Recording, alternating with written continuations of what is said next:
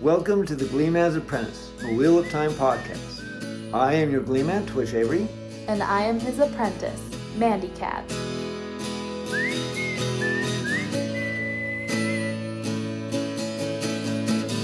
Traveling the wastelands in search of every story. The Gleeman's goes to find tales of bravery and glory. Pass along achievements accomplished by mighty foes. The telling of the wheel made up by different spokes. He comes across a long last singing, whose clothes are tattered and worn. Invited her on his journey, and the Gleeman's apprentice was born. As Mandy Cat has already read the first 4 books of the series, there are always potential spoilers up through The Shadow Rising. And after that, I'll be reading the rest of the books for the very first time with my Gleeman, Twitch.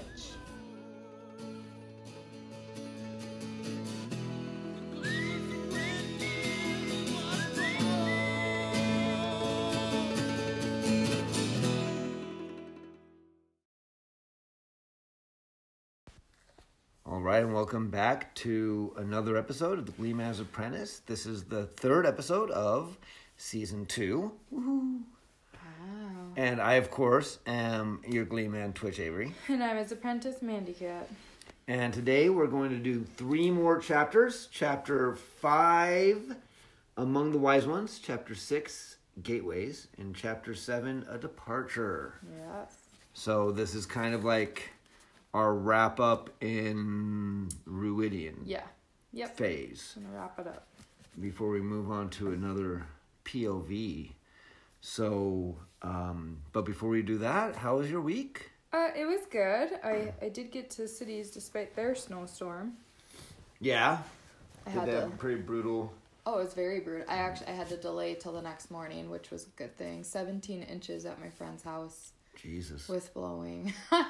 So anyway, made it for a short visit, but got some baby stuff. She shops the affluent neighborhoods down there for cheap and got Nice. a very nice crib mattress for $10 that was originally Nice. $200. Yeah. So, stuff like that, and Yeah, just to see good. friends, it was really nice. It's good to take advantage of those affluent neighborhoods sometimes. Hey, they help us out. Reduce, reuse, recycle. Thank you, affluent yes. people.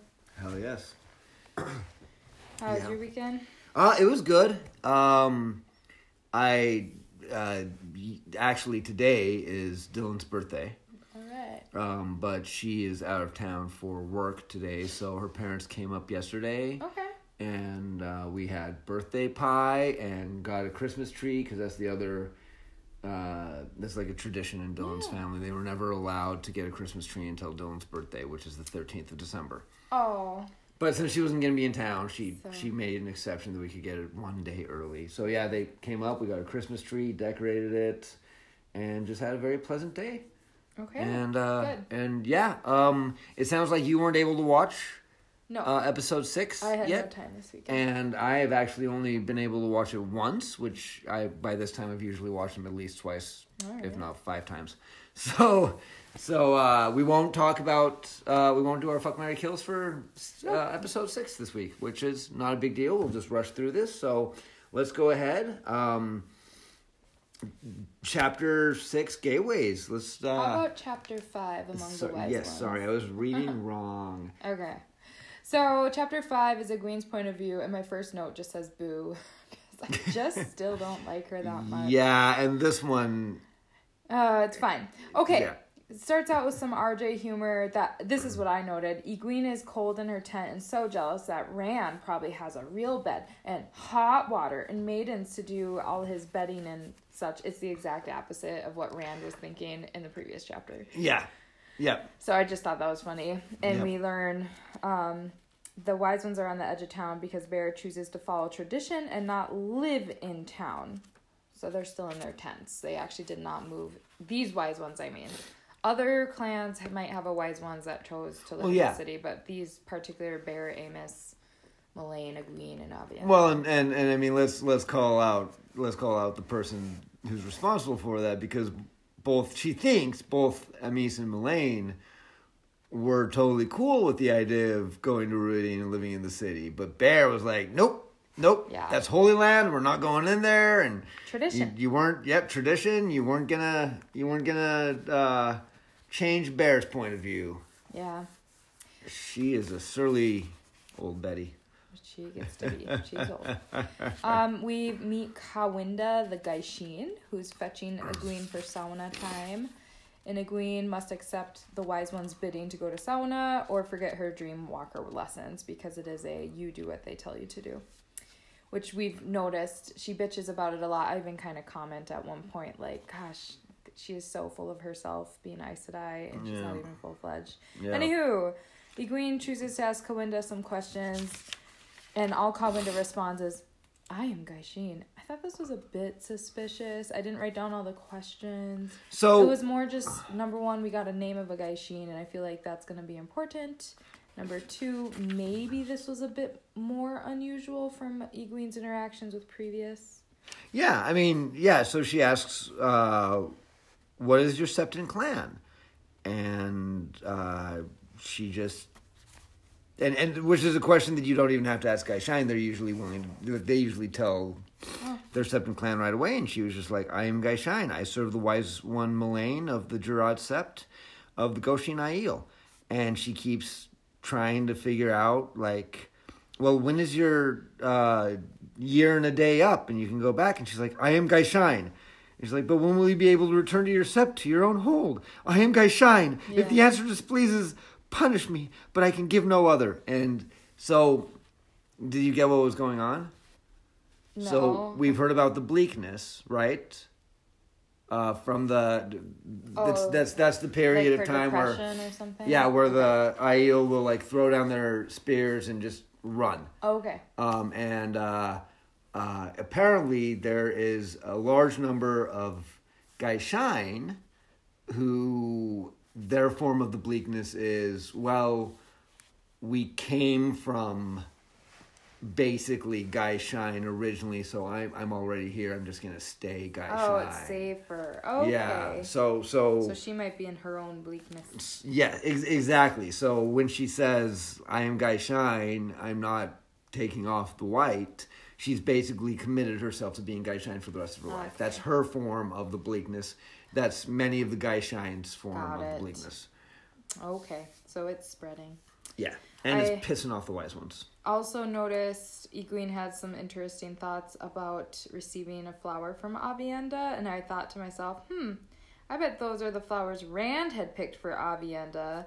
Not that Egwene is aware, because it was one of those moments Aviendha seemed almost embarrassed after Egwene caught her with this flower. So Yep, exactly. So she's giving Egwene the stuff the flowers that Rand has been giving her. And Egwene have no idea why. She's just like, oh, a friend flower. It's kind of cute. Okay, so Egwene joins their sweat tent, and Bear comments on her tardiness. Aviendha's already tending to the rocks and water.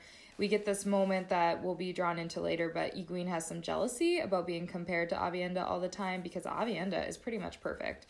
Even though she doesn't want to be there, everything she does is great. Yeah. Yep. Even tending the rocks and water. They're always talking about what a great pupil, how subservient, how quick to do her chores Aviendha is. So, and there's also a note where Egwene is reflecting about her own power, because she's really powerful and no one is realizing she really, really wants to learn. And it's almost that scenario a lot of us know of the smart kid in class keeps getting in trouble. Yeah. Because they're too smart and squirrely, but it's actually they're not stimulated enough. So it's like she's recognizing it for herself. Yeah, she thinks to herself, she's like, you push yourself too hard. But I mean, that's just the way she is. That's the way she always has been. Yeah. And I mean, her knowledge of the one power is a lot further ahead than it normally would be for a normal Aes Sedai, because of the time that she spent as a Damane with the Seanchan, and they kind of forced her to learn and push her power. So yeah, she's pushing herself, but that's just kind of who she is. True. But that is not who the wise ones are. It is a you will learn when we're ready to teach you. Okay. Amos tells Moraine, who's already present, about the white power having no power over the Aiel at this time. So clearly Moraine's been... They're having an argument. They're having a discussion. Was it about the Tarangirls, or... No, it's about Rand taking the Aiel over the waste, and she's like, you must not, or over the dragon wall. This is a big conversation. And they're like, she's like, you must not let that happen because, okay. I mean, you go on. First, Egwene is still in her thoughts that, just about the Aiel being hesitant because Moraine's been so excited since she found out some can channel. So Egwene's still reflecting. Yeah. Then Moraine is even threatened with bitter tea. And that must have been a threat from the wise ones. Like, if you're gonna act this way, here's your bitter tea. Yeah. Which I guess Egwene, I'm pretty sure she had a distinct memory of said bitter tea. It's pretty nasty.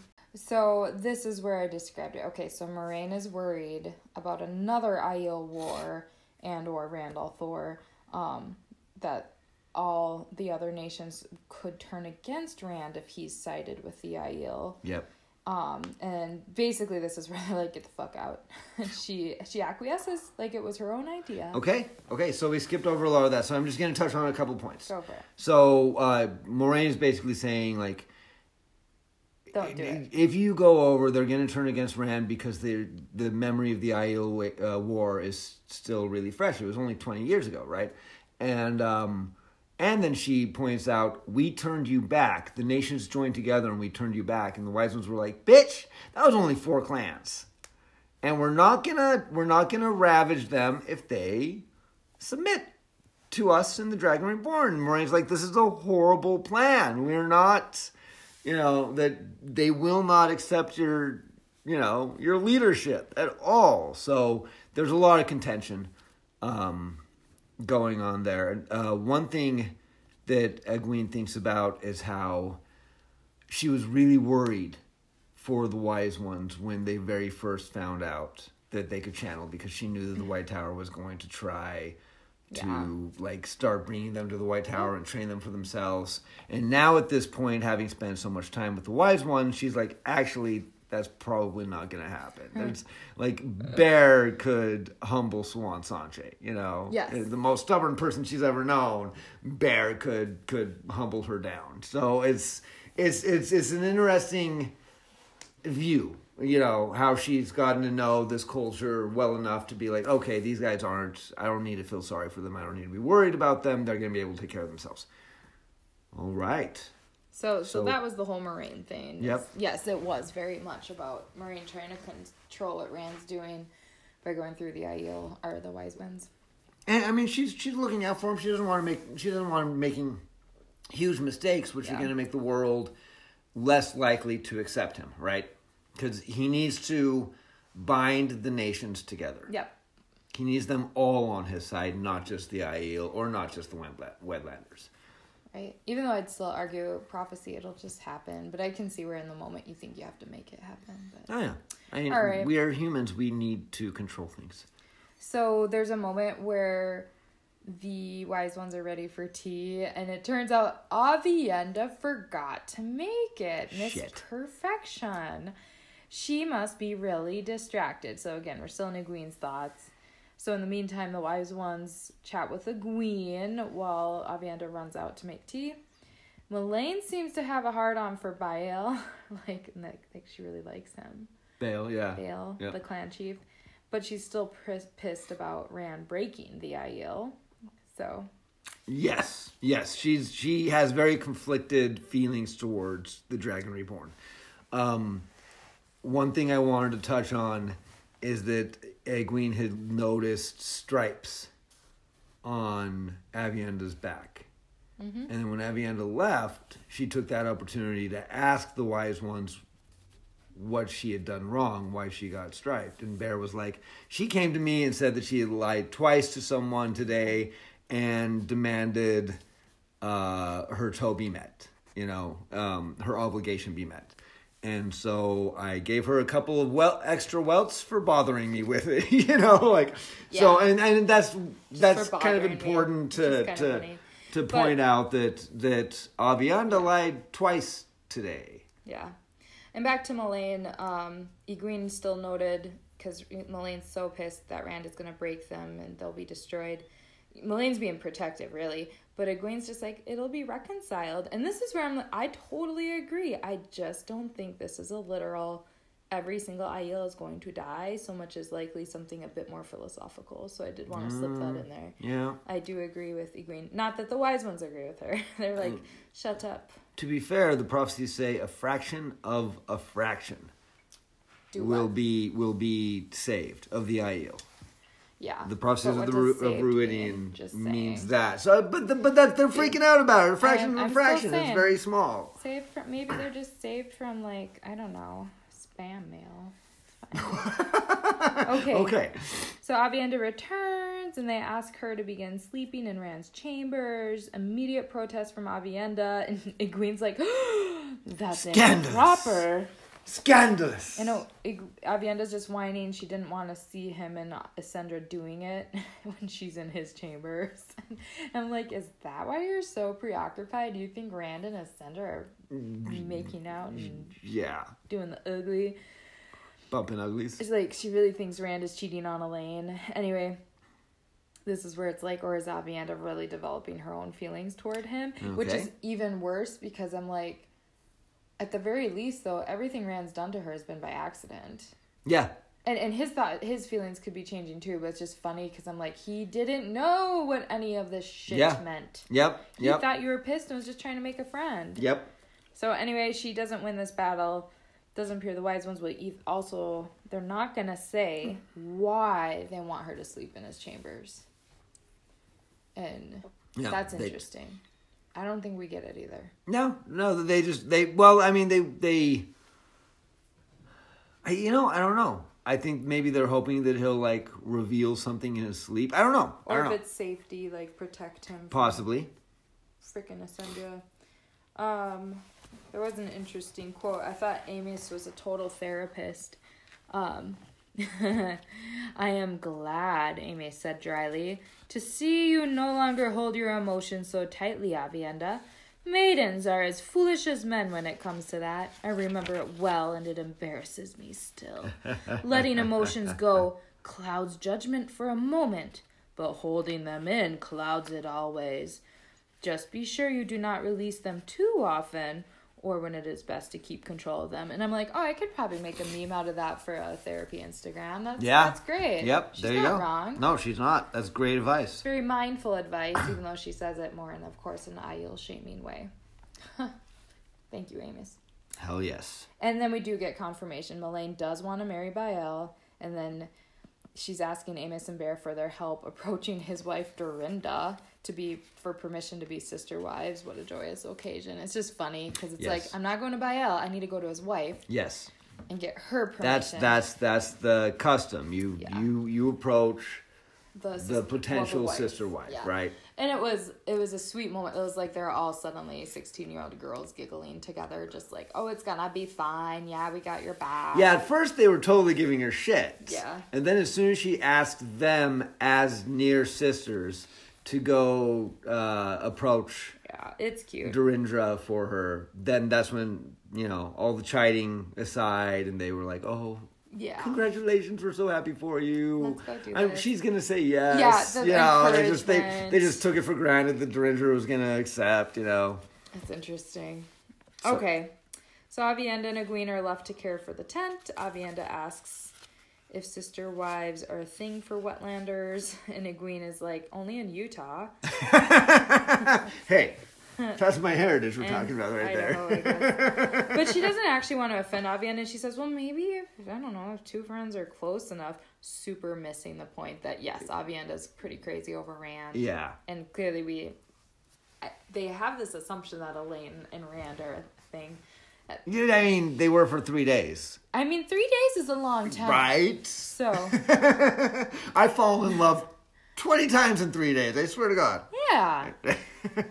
All right, but they go outside and the wise ones, it's probably Bear, I can't remember which one, but was basically like, as for being late, I want you two to run 50 laps around the camp while naked. Yep. You 'Cause were they already late. took their clothes. You forgot the fucking tea.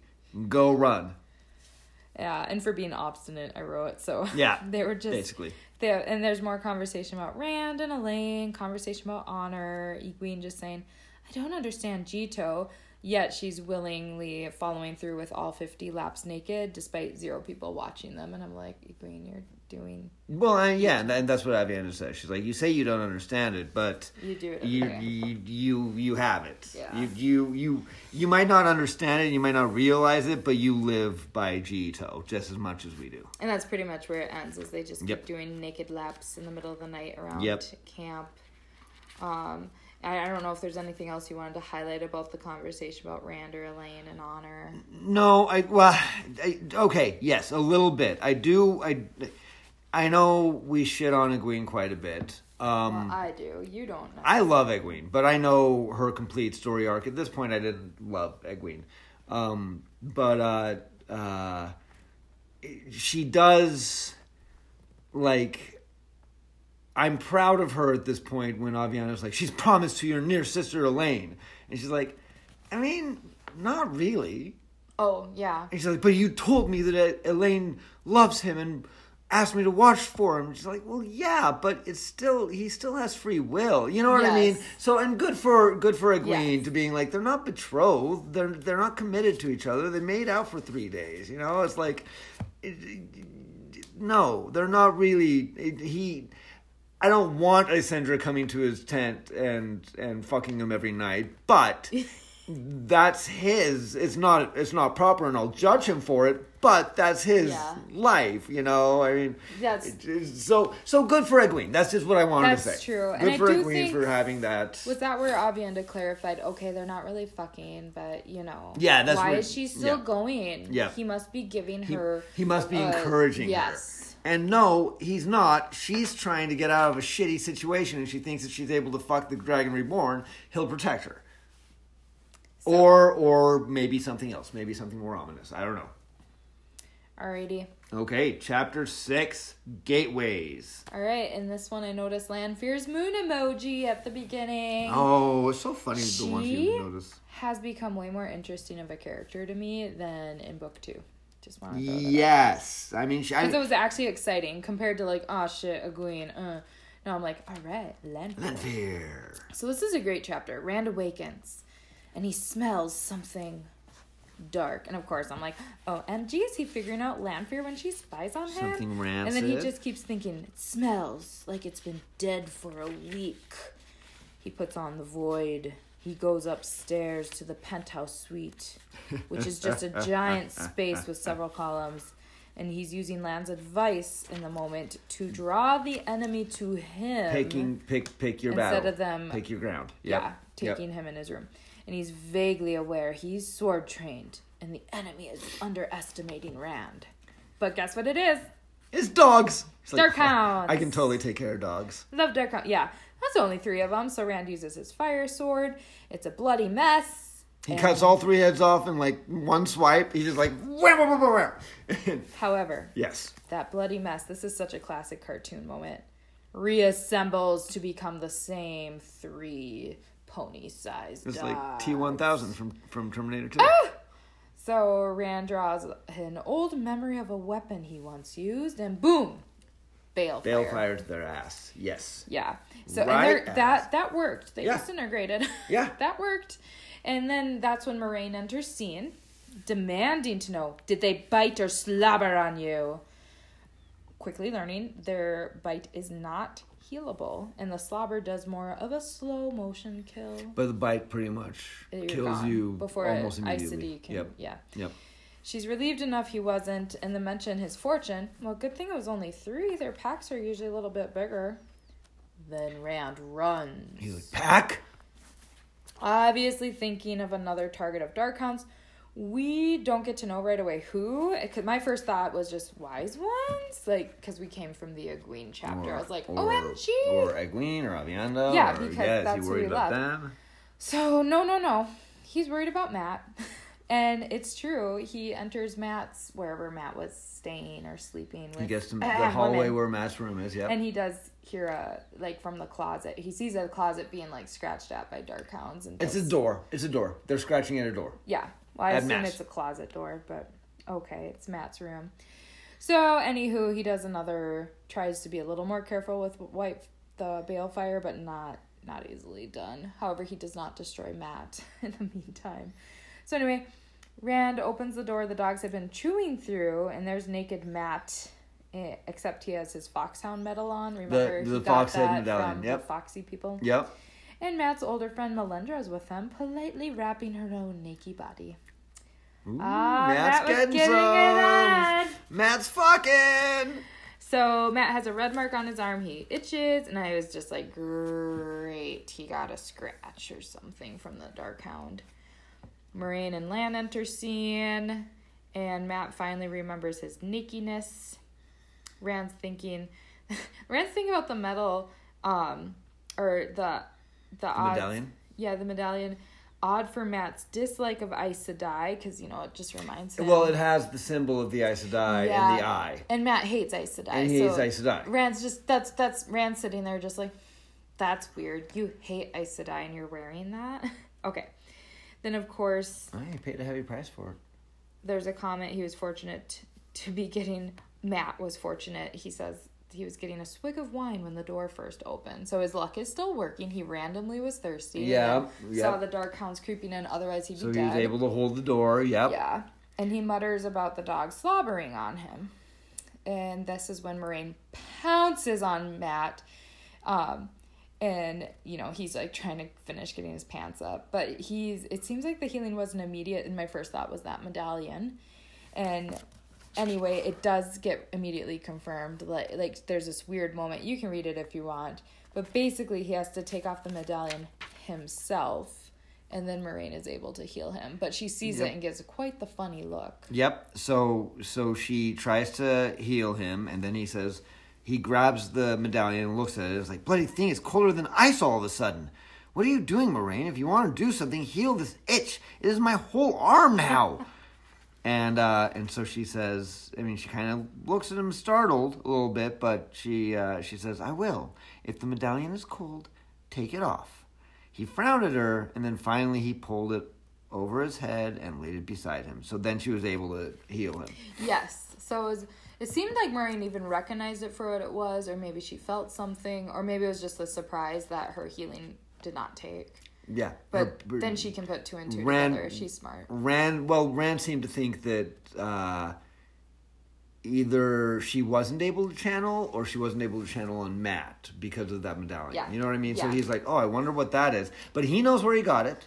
And we know where he got it. Well, yes, but more importantly, Rand. Oh, Rand knows he's where the Matt only got it, one who knows where Matt got it and what the price that Matt paid was. He doesn't know the information that Matt got, but he... Right. And we know the information was to be done with that bloody Aes Sedai. Yes. So now what do you we think... can finally connect. It keeps him from their power. So you think that the medallion... Blocks. It's like blocks the power, it's like a force field. Can't touch me. Yep. As long as you're... Is it only female Aes Sedai or is it male Aes Sedai? And does it include Forsaken, or are they too far gone? We got questions. Oh, okay, good. I love it. So at this point, Moiraine just rolls her eyes at Matt. Whatever, you'll get better. And then she insists, Rand, I need a solo audience. And she gives a really sincere apology and says she will not manipulate him. Yes.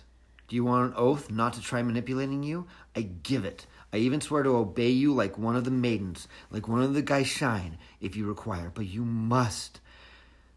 I ask you, humbly, to allow me to help you. Yeah, and he does accept it. Yep. And he also apologizes in his own way. A little bit. Yeah. Yeah, maybe I've been a little... I apologize for all the rudeness I've shown, basically, is what he says. Yeah. But... yeah, There's a quick lesson on balefire. So this is really interesting. We haven't gotten this. We know it's it's a forbidden weapon, right? Okay. But now we learn why. It not only it erases the object entirely in up to moments, hours, days before So it's super dangerous. As in, when Rand entered scene, there was a scratch going through the door, and Mat remembered getting slobbered on through the door. When Rand erased said animal with balefire, there was no longer a hole in the door. It sealed up the hole, but Because the drool had still happened.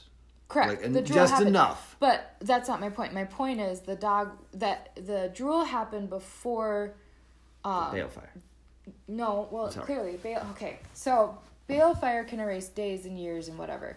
Rand could have only done it up to a certain point, not before the drool happened. So the drool had already happened maybe when he was shutting the door. But if the scratch was now gone, that erased everything that happened since that scratch happened. Yeah. Through the door, I mean. Not. So I think Mat's impression was it went through the door, but it couldn't have. Well, Because Moraine's point is, no, you're erasing time. Yes. So, Yes. And Matt's like, the mind plays bloody tricks on you. I swear one of the hounds had gotten through and it drooled all over my arm. Yeah. So anyway. So anyways, yes. But Moraine's more worried. Like, I get what you're trying to say, but it can't... Per Moraine, you're risking people disappearing, basically, because things didn't happen. It's the butterfly effect, but that extreme. If you take out one thing, what things have you altered? Yes. So, really interesting. It is really dangerous, is what we learned. The greater the power of the balefire, the further back in time it ceases to exist. The strongest I can manage will remove a few seconds from the pattern. You are much stronger. Yeah. So you're exactly right. The further, like, the more powerful. Yep. And then this is where Rand insists again, hey, Mat earned his Fox medallion, and I will wear it myself if you if you try to do anything about it. Stay away from, like, let him keep it. And she's like, it must be taken to the tower and studied. And he's like, nope, and that one's his. Part of her promise was to go Gaishin for him. Like, if that's what it needs, like, she will obey. Yeah. And there were moments, like, he was like, I'm done with you now. And she did, though. She left, and Lan looked surprised, Yeah. He's not happy with this turn of events. No, but Moraine had to do what she had to do, and I mean, just saying, it's the first time Rand apologized ever to her. Exactly. So at this point, I'm gonna jump. Rand decides, I want to go back to my rooms. I don't want to go through people, so he uses skimming, which is the whole open the portal to the dark place where whatever he saw Asmodean do the first time, and then you just stand on a disc, and he goes directly to his room. And that's easiest for him because he knows where he's going. It's like the type of thing that if you can picture exactly where you're going, you can skim. There's something else that maybe you need more details, and he's not as confident, even though Asmodean's like, no, really, it's like teletransportation, just do it. But, yes. So Rand's learning, but he knows his limits. So there's something apparently called traveling. Yeah. But it requires you to have where you're starting from completely memorized, like down to the tiniest detail. The detailed one. So you don't have to know the place where you're going as well, but you have to know where you are, like down to the tiniest detail. I feel that's just like Harry Potter stuff. So skimming's a lot easier. So, but he does it, and he gets to his rooms. The wards are still in place, Asmodean inside, and because that's what Rand was freaking out about. Yep. And there are paw prints of Darkhounds outside. However, Rand is unsure. Were they checking on him? Were they gonna approach him? It's like... It seems like they were checking. She? Yeah, it seems like they were checking. So Rand returns inside his own room, and then he has... I think it's inside his room. I don't know if it's a special closet or another special portal, but he checks on the male and female ter'angreal of the man and woman holding spears, right? Yeah. They're still there. It's like a wardrobe. And I don't blame him for checking. I would also be checking on the bad guy and this stuff. Yeah. These are things that he needs to make sure. However, here's where Lanfear pops in, sneaking up on him and glimpsing them also and getting pretty excited, right? And there's this moment, you'll have to read it, but Rand is in total lose Theron mode for a moment, and Lanfear's all about it. You were always ambitious, Meerrin. Why do you think I turned away from you? It wasn't Ilyena. Whatever you like to think. You were out of my heart long before I ever met her. Ambition is all there is to you. Power is all you ever wanted. You disgust me! She just stares at him. Oh, Lews Therin? I love you, Lews Therin. I have always loved you, and I always will. You know that. You must! And that's when he's like, nope, I'm al'Thor. I'm Rand al'Thor. Fuck off. Yep. He's pretty shaken with that. He's like, holy shit, what did I just say? What just happened? Yeah, that was pretty intense. So what do you think's going on? Do you think Lews Therin is starting to creep in? Yeah. Yeah, it seems like the old memories are coming back. Because she keeps asking him, Asmodean has asked him, or maybe Asmodean will ask him in the next chapter. I might have just messed that No, up. Asmodean's already asked him, like, how much do you Rand remember? insisted, I know nothing. And Yep. now it's like, buddy. But it seems like things are just kind of creeping in without his even Because realizing. Matt had to call him Luz in the last episode. We talked about that. And I do think Luz is creeping in, and it's almost like as Rand is becoming more powerful and embracing this tactile thinking, right? Because his tact. Am I even using? I don't know. I'm not an army person. No, you're fine. His tactics. Tactic thinking.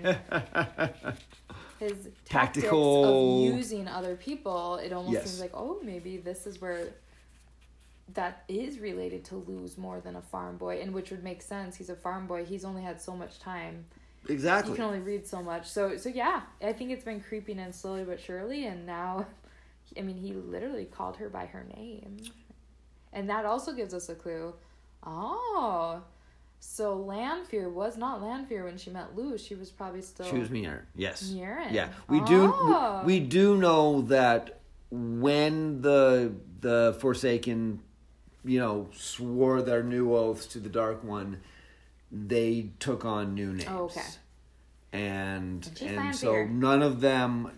None of the names you learn at this time were their original names, and most of their original names, most people don't have been lost to history. Most people don't have records of what their actual names. However, that's why Asmodean tells to go by Natel, just in case. Just in case somebody remembers. Just in case. So, anyway, Lanfear has this moment of, well, I can break your damn dream wards if I want to. You're not gonna like it.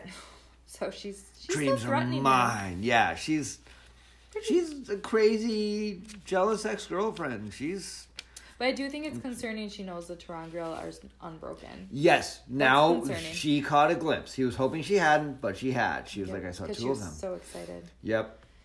She's like, with those we could rule the world. She also lets Rand know it was Ravine who sent the Darkhounds and confirms he's in control of your Queen Morghese. Yes. Okay. So he finally gets the details we knew, but he didn't know. Okay. Yeah. And it doesn't seem like much happened after that between the two of them, unless you wanted to highlight. No, Okay. that's pretty much it. Just for the highlight purposes, because then Anyla enters Rand's room. So Anyla was one of the maidens, right? And she's supposedly worried Asandra had returned, and kind of worried we didn't see you come in, Rand, and basically like, you got to go meet up with the clan chiefs now, Rand. Yep. Like kind of. Yep. Yeah, it's been kind of a chaotic weird night. morning, or weird night. Yep. And this is where he learns Shido are headed towards the Gap to leave. Right, the Shido are leaving. Yep, the Shadow are moving. They're heading towards the Tarwin, or towards Tarwin's Gap. No, they're heading towards the Jengai Pass. Oh, okay. Which is basically like the like one of the usable passes over because there's a really big mountain range that basically divides the Aiel Waste and goes basically from all the way to the north down to the southern ocean. To me, they're the Ural Mountains. But Yeah. And so he is... Which means I consider most of Asia the Blight or the Waste. The Waste. That's pretty mean. So Jungai Pass is probably the closest pass over the Spine of the World, or it's also known as the Dragon Wall. So they're ready to go into town, as in the rest of the world that's afraid of Aiel. Yes. And that's interesting, They're ready because then to- we assume Couladin's with them, possibly still claiming to be Dragon. Yes, he's still leading them. He's still claiming, and they believe that he's the Dragon Reborn. Just Yes. so dumb. I'm like, there were enough clues, guys. Get with it. It's the Shido are idiots. And some people have joined them. This is a Yeah. bunch of asshats. Yeah. I have a name for them in our culture, but I'm not allowed to say it. So, too political. Yeah. All right. So I don't think there's anything else I'd highlight from that chapter, but it was very fun and adventurous. So basically, the clan chiefs let him know that not only are the Shido moving, the Rain, the Miyagoma, the Shiande, every clan No! is moving. And he's like, are they joining Culloden or me? And Doesn't look good. they're, as for the Shido are moving towards the Jungai Pass, as we already discussed. For the others, it is too early to tell, but they are on the march with every spear not needed to defend the holds, herds, and flocks. Okay. So now we've got all 12 all 12 clans heading towards Jungai Pass, which means basically all of the Isle 2. warriors All right. heading. Oh, these are the ones that are gonna die. Bye-bye, Shido. We're just left with a fraction that includes no Shido. Okay. Hopefully they're not the fraction of the fraction that's saved. Well, that's true too, but they're not a fraction. They're big, so they can all die. Okay, cool. Chapter Cool. 7. A departure. This one's A short and sweet. departure. Short and sweet. I have a lot of notes. I like those called a departure. So it's very like, okay, that's one departure. Who else is departing? All right, still Egwene's perspective. She's riding horse and sleepy, but actually she also has this like, I'm super happy because I had so much success at meeting Amos in her dreams. We didn't chat about this last time, but one of her goals is to start encountering other people's dreams. Yes. But very dangerous to go inside. Yes, so they're not letting her go into Telon or Riyadh, but they are allowing her to try and find people's dreams. It's Yes. a different skill. It's Like what not the wise nearly ones did to Brand. Yes, exactly. You can look into other people's dreams. You can even enter them, but when you enter them, you're at their mercy, basically. I did go ahead and detail some of this because I thought she was super judgmental as she thought about the men who had sex dreams. She had veered away from the dreams of Melaine, glimpsing her breastfeeding a baby, which back to, she's in love with Bael, so Yeah. apparently she does want kids. She also had dreams of Bear that she didn't enter because they would know right away, and Bear was in her younger days with one of her dead husbands. Yep. Which was just sweet. Yep. So she saw it, didn't go. She was unable to enter Rand's Fortress of Dreams despite working on it like a badger. And I was like, haha, badger reference again. Yeah, always Just goes like back to the badger. Easing the badger. Always easing the badger. Davy and the badger. And then I was wondering, is that the equivalent of a beaver up here where Bemidji Beaver is right at the university? Probably, And it's like yeah. busy as a beaver. So Yeah. like busy as a badger, I guess it Sure. works. And then she even dreamed of, she saw Isendra's dreams that were like marked with torture. So I was like, So is Isendra authentic dark friend, or is this one of Or those she's being compelled? forced. Which is horrible, I don't too. know. Okay. She steered away from... Like, she peeked into Kadir's dreams and was disgusted. Well, yeah, because of sex, and which again, I'm just like, quit being judgmental. Well, she said they were... When they weren't lewd, they were pretty dark and disturbing. Oh, which makes sense, because we know he's dark friend, Yes. but she doesn't. Okay. Egwene sees Rand all fancy with a dragon belt buckle and thinks him so arrogant. And again, RJ humor, readers know, Got that Avienda from made it for Avienda. him. There's obviously not a lot of communication between Avienda and Egwene about, Then gifts. Egwene sees Matt and is judgmental about his dreams because they were... Well, she doesn't say why. She was just immediately, I knew very much what he was dreaming about, and then he was with that older woman, very improper. It's my God. Excuse you, Egwene. She's at least 10 years older I'm than him. It's sorry. like, Not your... why? Who cares? Ew. 30-year-old women can have 20-year-old boyfriends. There's nothing wrong with that. And dreams are out of your fucking control. So, yes, as long as it's consensual, there's nothing wrong with it. But, I mean, your dream is your dream. But your dream That's is what your I'm saying. Well, Even I was if just you saying, yeah. dreamed of rape, actually, you were dreaming it. Like, it wasn't... And you didn't commit the rape, right? Correct. And this is an important Or distinction, like actually, for people who struggle, like, are triggered, trying to work on themselves. Yeah. Dreams are out of your control. Yeah. So judgmental, Egwene. I don't like it. Although, yes, this is where Kadir's dreams were worse than Matt's, but still, that's where I was like, a dream is a dream. I'm sorry. Yeah. Yeah, you can definitely get clues though if that's what Kadir is dreaming about. Not that she would put it together. I don't blame her for that. People who dream of raping and killing people probably aren't great people. I mean, You're being judgmental. No, I know. Sorry. Okay, you're right. People You're can have right. a dream because I saw it in a movie. Okay. So don't be judgmental like Egwene. Okay. Egwene is concerned be for an her Egwene. bestie Avienda as she watches Avienda absently twirling her ivory bracelet. We know Rand got it for her. And Egwene then remembers Avienda's dream, which again, I'm like, you're so invasive, brat. But Rand, a giant version of Rand, was chasing Avienda in her dream and gaining, gaining distance. So Egwene almost has some shame for spying on her friend, but then she really doesn't because she doesn't think it was really spying. And I'm like, yes, it was. Yeah, it was that, yeah. I can see where, like, if you're that Rand, the point of watching Rand's dreams seemed to make sense, especially because we know Lanfear was entering them as Morgan was entering them. You're just doing it to practice, which, fine, you were given permission, but it's still spying. Well, because you you're were judging them. You were given permission to try it on, like, Amis. That's right, because she was supposed to be... they've had her try it on the other wives once. They are encouraging her to find other people's dreams. But because not apparently you have to hone a skill in order to, pick out other people's dreams, right? And we have learned once you're in the dream... It's their dream. It's their and they dream, can harm you, and so. you can lose control very easily. Yes, it is something she needs to practice. Yes. And Egwene does know better than to bring up any specifics to Avienda. Friend or foe, Avienda would beat her the hell up. Yep. And apparently, Avienda gifted Egwene some pretty jewelry, and I was like, oh. Egwene must be a person that Avienda loves, because Rand was a person Avienda hated. Yes. And that's my assumption. It was the same set of jewelry from old weapons. And Egwene gifted Avienda back a necklace of snowflakes, interestingly bought from Kadir.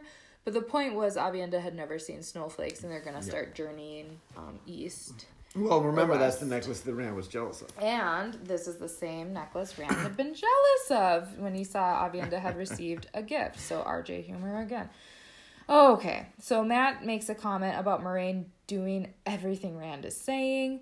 You know, he says jump, she hops, whatever. And this shocks Egwene, and this is where she's so conceited as a pretend Aes Sedai, because she's like, Aes Sedai bowed to no one. Why would Moiraine do that? Yeah. Oh, you conceited brat. Okay. Do you have the conversation with Matt? No, you can go into more. Well, Matt just comes up to her, and he's just like, dude, I can't believe this. Like, he's basically telling Moiraine he's what to do. mocking it a bit. And she's... Well, he's in shock, because he knows Moiraine well enough at this point to know that she would not put up with this unless something's going on, right?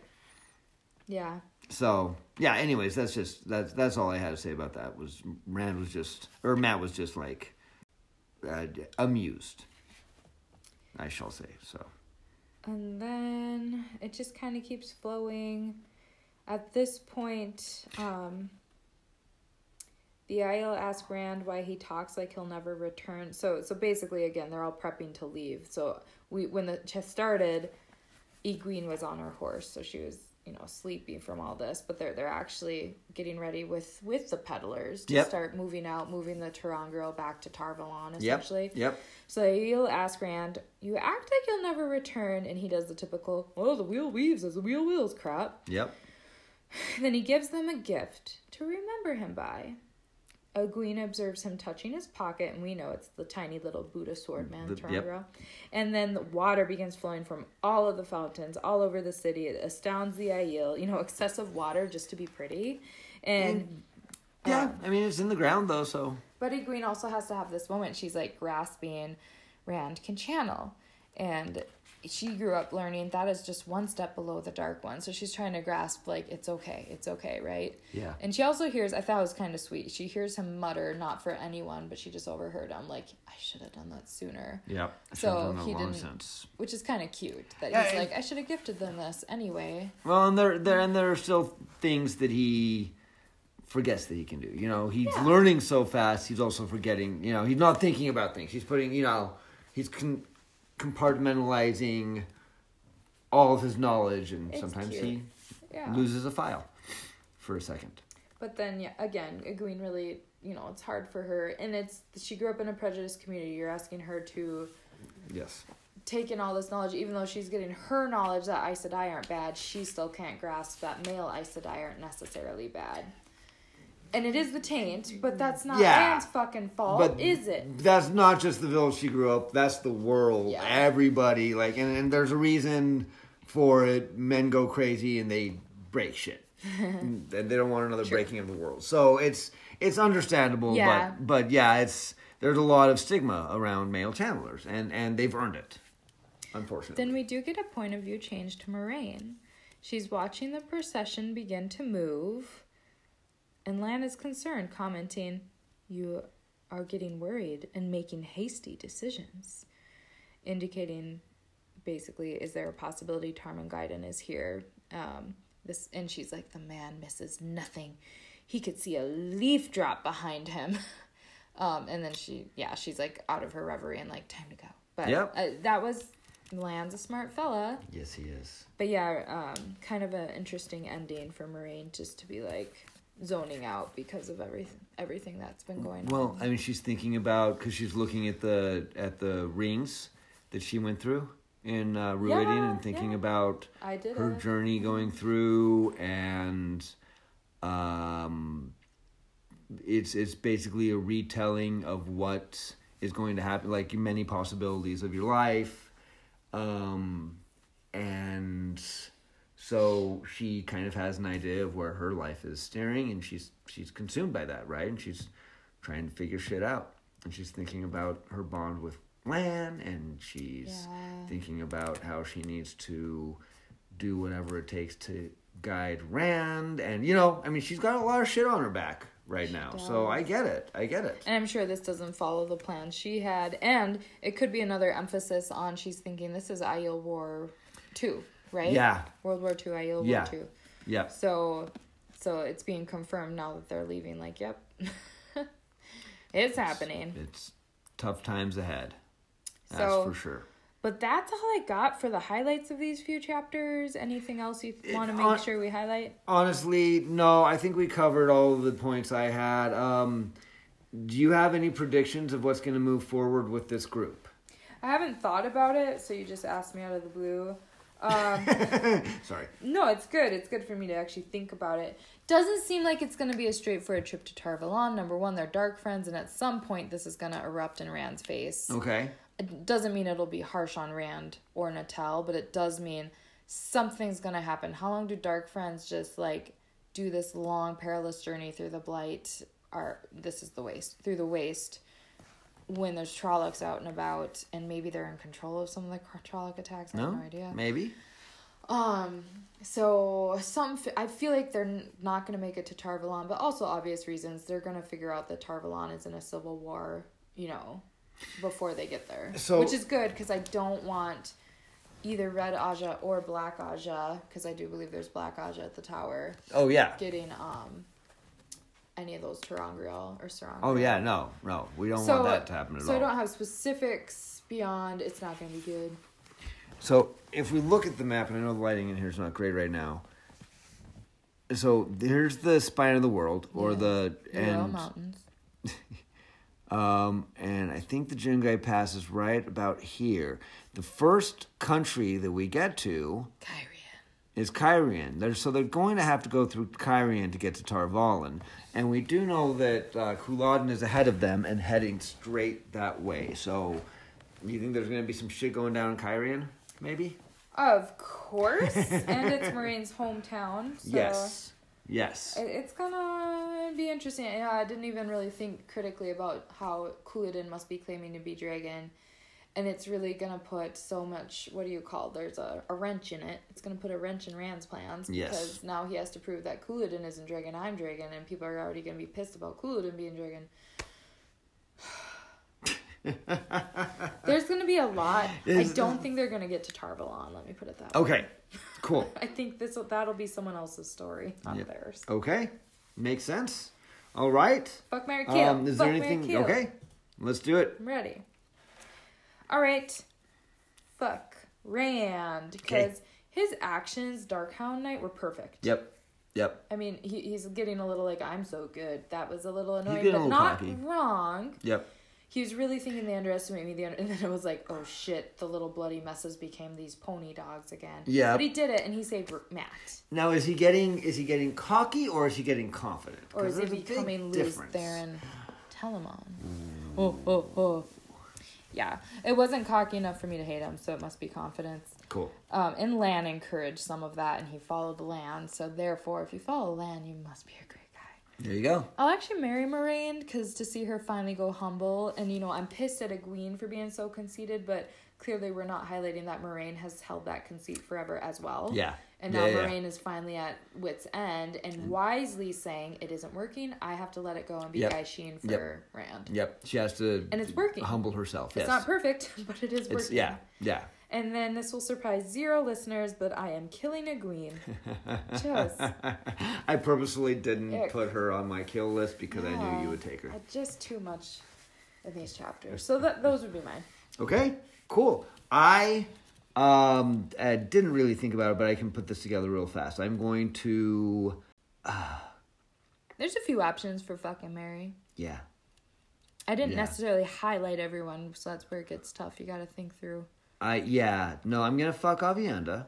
Okay. I think she's a badass. Naked. She's a little misguided, but she's a badass. I'm going to marry Melaine.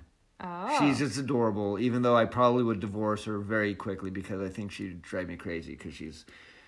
I married a very low-key, mellow person because that's... I can't take over controlling people, men or women. But she was cutesy in this chapter. You got to see that softer side. Yes. She showed her vulnerable side. Yes. She's very sweet. Yay. And I'm going to... Easy kill. I'm going to kill Kadir. Just because, the dreams he was having, which could have been and he's dreams just of creepy. torturing Asandra, too. We actually don't know. Yeah. So. Yep. All right. I think that's all we have this week. Like I said, Mandy Cat hadn't had an opportunity to see the latest episode of the TV show, so we're not going to talk about that at all. No, we'll do it another time. So until next time, folks, be excellent to each other. And party on, dudes. Thank you for listening to this episode of The Gleeman's Apprentice. The Gleeman's Apprentice is available on Spotify, Pocket Cast, Google Podcast, Breaker, and Radio Public. Our theme song is written by Twitch Avery and performed by Andrel, Bard of Time.